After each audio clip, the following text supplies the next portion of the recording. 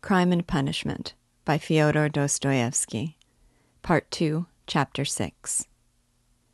But as soon as she went out, he got up, latched the door, undid the parcel which Razumihin had brought in that evening and had tied up again, and began dressing. Strange to say, he seemed immediately to have become perfectly calm. Not a trace of his recent delirium, nor of the panic fear that had haunted him of late. It was the first moment of a strange, sudden calm. His movements were precise and definite. A firm purpose was evident in them. Today, he muttered to himself. He understood that he was still weak, but his intense spiritual concentration gave him strength and self-confidence. He hoped, moreover, that he would not fall down in the street. When he had dressed in entirely new clothes, he looked at the money lying on the table, and after a moment's thought, put it in his pocket. It was 25 rubles. He took also all the copper change from the 10 rubles spent by Razumihin on the clothes. Then he softly unlatched the door, went out, slipped downstairs, and glanced in at the open kitchen door. Nastasia was standing with her back to him, blowing up the landlady's samovar. She heard nothing. Who would have dreamed of his going out, indeed? A minute later, he was in the street. It was nearly 8 o'clock. The sun was setting. It was as stifling as before, but he eagerly drank in the stinking, dusty town air. His head felt rather dizzy. A sort of savage energy gleamed suddenly in his feverish eyes and his wasted, pale, and yellow face. He did not know and did not think where he was going. He had one thought only, that all this must be ended today, once for all, immediately. That he would not return home without it, because he would not go on living like that. How? With what to make an end? He had not an idea about it. He did not even want to think of it. He drove away thought. Thought tortured him. All he knew, all he felt, was that everything must be changed, one way or another. He repeated with desperate and immovable self-confidence and determination. From old habit, he took his usual walk in the direction of the Haymarket. A dark-haired young man with a barrel organ was standing in the road in front of a little general shop and was grinding out a very sentimental song. He was accompanying a girl of 15 who stood on the pavement in front of him. She was dressed up in a crinoline, a mantle, and a straw hat with a flame-colored feather in it, all very old and shabby. In a strong and rather agreeable voice, cracked and coarsened by street singing, she sang in hope of getting a copper from the shop. Raskolnikov joined 2 or 3 listeners, took out a 5-kopeck piece, and put it in the girl's hand. She broke off abruptly on a sentimental high note, shouted sharply to the organ grinder, "Come on!"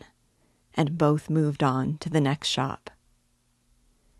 "Do you like street music?" said Raskolnikov, addressing a middle-aged man standing idly by him. The man looked at him, startled and wondering. "I love to hear singing to a street organ," said Raskolnikov, and his manner seemed strangely out of keeping with the subject. "I like it on cold, dark, damp autumn evenings. They must be damp, when all the passers-by have pale, green, sickly faces. Or better still, when wet snow is falling straight down, when there's no wind. You know what I mean? And the street lamps shine through it." "I don't know. Excuse me," muttered the stranger, frightened by the question and Raskolnikov's strange manner, and he crossed over to the other side of the street. Raskolnikov walked straight on and came out at the corner of the Haymarket, where the huckster and his wife had talked with Lizaveta. But they were not there now. Recognizing the place, he stopped, looked round, and addressed a young fellow in a red shirt who stood gaping before a corn chandler's shop. "Isn't there a man who keeps a booth with his wife at this corner?" "All sorts of people keep booths here," answered the young man, glancing superciliously at Raskolnikov. "What's his name?" "What he was christened."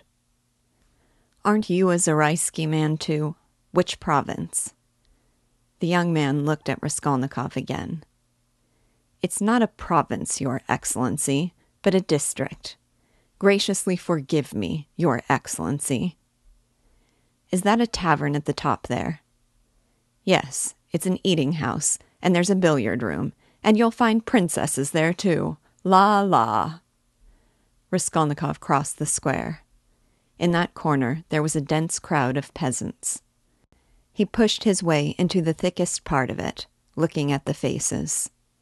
He felt an unaccountable inclination to enter into conversation with people. But the peasants took no notice of him. They were all shouting in groups together. He stood and thought a little, and took a turning to the right in the direction of V.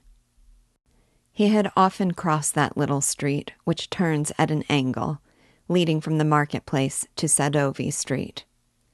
Of late, he had often felt drawn to wander about this district when he felt depressed, that he might feel more so. Now he walked along, thinking of nothing.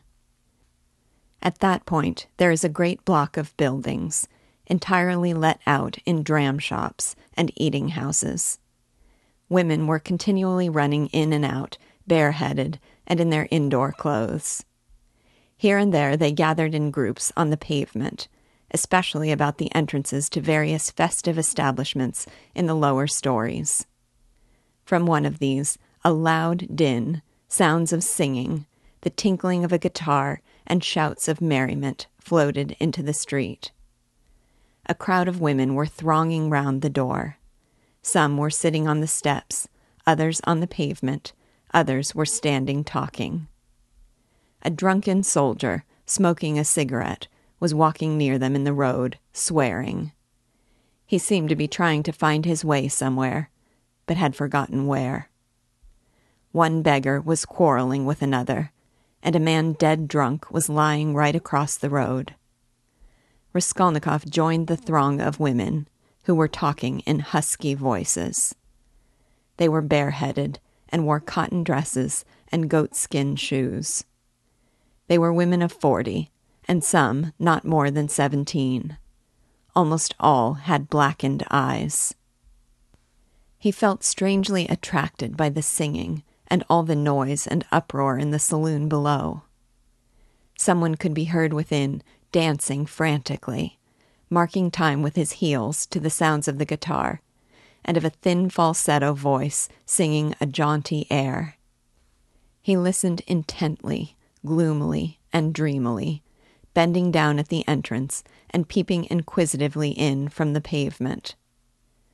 "Oh, my handsome soldier, don't beat me for nothing," trilled the thin voice of the singer. Raskolnikov felt a great desire to make out what he was singing, as though everything depended on that. "Shall I go in?" he thought. "They are laughing. From drink. Shall I get drunk?" "Won't you come in?" one of the women asked him. Her voice was still musical and less thick than the others. She was young and not repulsive, the only one of the group. "Why, she's pretty," he said, drawing himself up and looking at her.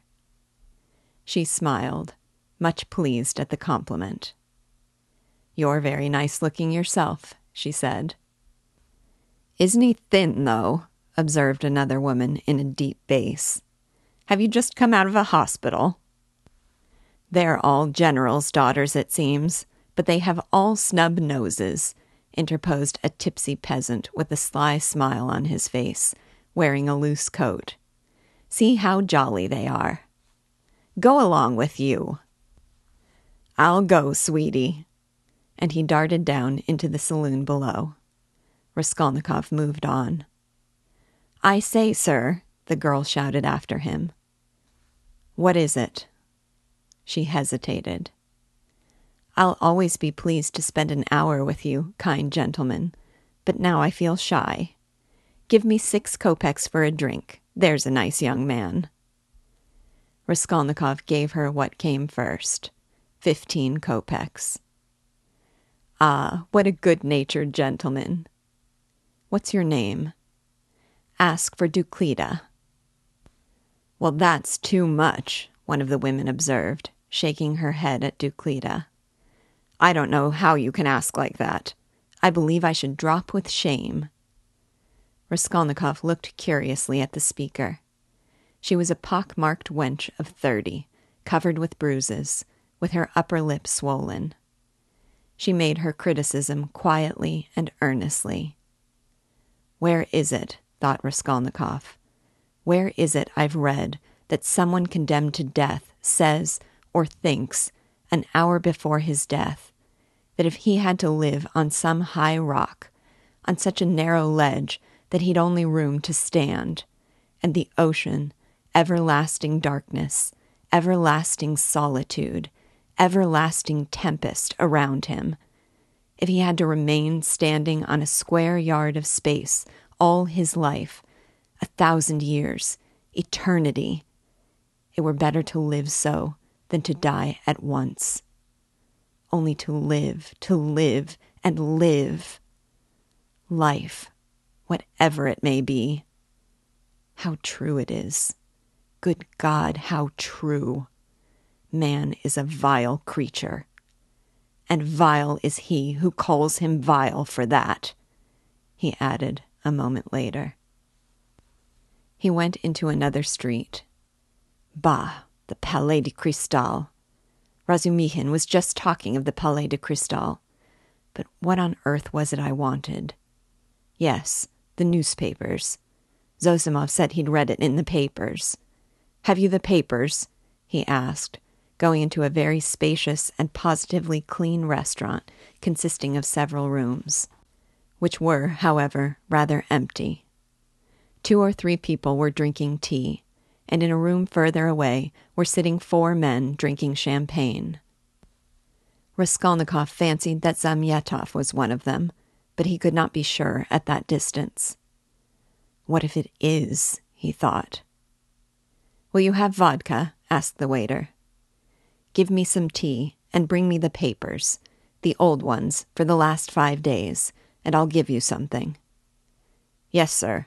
Here's today's. No vodka?" The newspapers and the tea were brought. Raskolnikov sat down and began to look through them.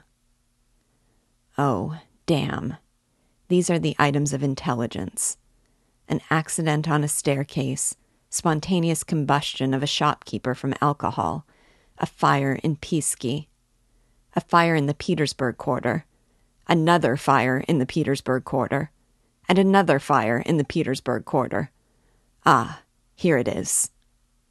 He found at last what he was seeking and began to read it.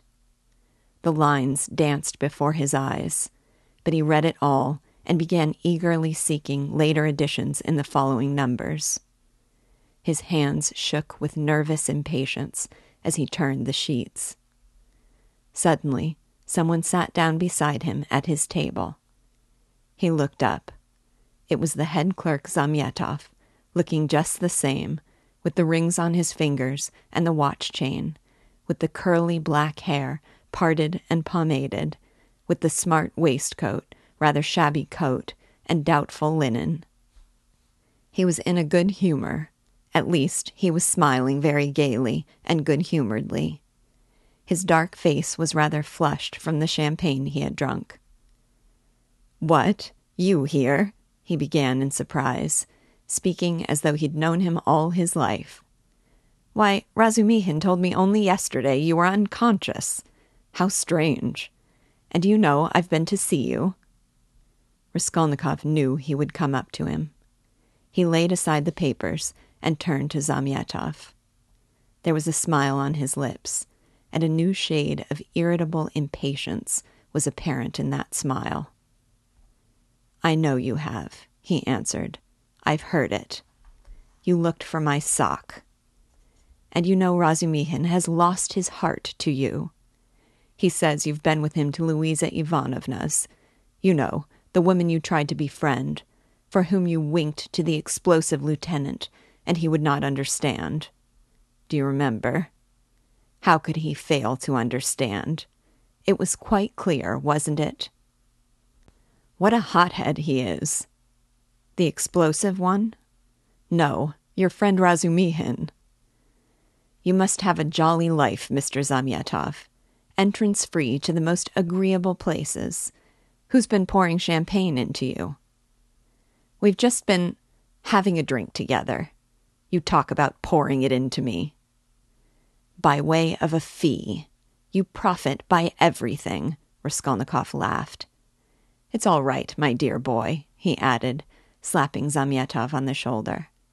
I'm not speaking from temper, but in a friendly way, for sport, as that workman of yours said when he was scuffing with Dmitri in the case of the old woman. How do you know about it? Perhaps I know more about it than you do. How strange you are. I am sure you are still very unwell. You oughtn't to have come out. Oh, do I seem strange to you? Yes. What are you doing? Reading the papers? Yes. There's a lot about the fires. No, I am not reading about the fires. Here, he looked mysteriously at Zamyatov. His lips were twisted again in a mocking smile. No, I am not reading about the fires, he went on, winking at Zamyatov. But confess now, my dear fellow, you're awfully anxious to know what I am reading about. I'm not in the least. Mayn't I ask a question? Why do you keep on... Listen, you are a man of culture and education. I was in the 6th class at the gymnasium, said Zamyatov, with some dignity. 6th class. Ah, my cock-sparrow. With your parting and your rings, you are a gentleman of fortune. Phoo, what a charming boy. Here, Raskolnikov broke into a nervous laugh right in Zamyatov's face. The latter drew back, more amazed than offended. Phoo, how strange you are, Zamyatov repeated very seriously. I can't help thinking you are still delirious. I am delirious. You are fibbing, my cock-sparrow. So, I am strange. You find me curious, do you? Yes, curious. Shall I tell you what I was reading about, what I was looking for? See what a lot of papers I've made them bring me. Suspicious, eh? Well, what is it? You prick up your ears? How do you mean, prick up my ears? I'll explain that afterwards. But now, my boy, I declare to you, no, better, I confess. No, that's not right either. I make a deposition, and you take it. I depose that I was reading, that I was looking and searching. He screwed up his eyes and paused. I was searching, and came here on purpose to do it. For news of the murder of the old pawnbroker woman, he articulated at last, almost in a whisper, bringing his face exceedingly close to the face of Zamyatov. Zamyatov looked at him steadily, without moving or drawing his face away. What struck Zamyatov afterwards as the strangest part of it all was that silence followed for exactly a minute, and that they gazed at one another all the while. What if you have been reading about it? He cried at last, perplexed and impatient. That's no business of mine. What of it? The same old woman, Raskolnikov went on in the same whisper, not heeding Zamyatov's explanation, about whom you were talking in the police office, you remember, when I fainted. Well, do you understand now? What do you mean? Understand. What? Zamyatov brought out, almost alarmed. Raskolnikov's set and earnest face was suddenly transformed, and he suddenly went off into the same nervous laugh as before, as though utterly unable to restrain himself. And in one flash he recalled with extraordinary vividness of sensation a moment in the recent past, that moment when he stood with the axe behind the door, while the latch trembled and the men outside swore and shook it, and he had a sudden desire to shout at them, to swear at them, to put out his tongue at them, to mock them, to laugh and laugh and laugh. "You are either mad or," began Zamyatov, and he broke off as though stunned by the idea that had suddenly flashed into his mind. Or what? What? Come, tell me." "Nothing," said Zamyatov, getting angry. "It's all nonsense." Both were silent. After his sudden fit of laughter, Raskolnikov became suddenly thoughtful and melancholy. He put his elbow on the table and leaned his head on his hand. He seemed to have completely forgotten Zamyatov. The silence lasted for some time. "Why don't you drink your tea? It's getting cold," said Zamyatov. "What? Tea? Oh, yes." Raskolnikov sipped the glass, put a morsel of bread in his mouth, and suddenly, looking at Zamyatov, seemed to remember everything, and pulled himself together. At the same moment, his face resumed its original mocking expression. He went on drinking tea. "There have been a great many of these crimes lately," said Zamyatov. "Only the other day I read in the Moscow News that a whole gang of false coiners had been caught in Moscow. It was a regular society. They used to forge tickets." "Oh, but it was a long time ago. I read about it a month ago," Raskolnikov answered calmly. "So you consider them criminals?" he added, smiling. "Of course they are criminals." They are children, simpletons, not criminals. Why, 100 people meeting for such an object? What an idea. 3 would be too many. And then they want to have more faith in one another than in themselves. One has only to blab in his cups, and it all collapses. Simpletons. They engaged untrustworthy people to change the notes. What a thing to trust to a casual stranger. Well, let us suppose that these simpletons succeed, and each makes $1 million, and what follows for the rest of their lives? Each is dependent on the others for the rest of his life. Better hang oneself at once. And they did not know how to change the notes either. The man who changed the notes took 5,000 rubles, and his hands trembled. He counted the first 4,000, but did not count the 5,000. He was in such a hurry to get the money into his pocket and run away. Of course, he roused suspicion, and the whole thing came to a crash through one fool. Is it possible? "That his hands trembled?" observed Zamyatov. "Yes, that's quite possible. That, I feel quite sure, is possible. Sometimes one can't stand things." "Can't stand that?"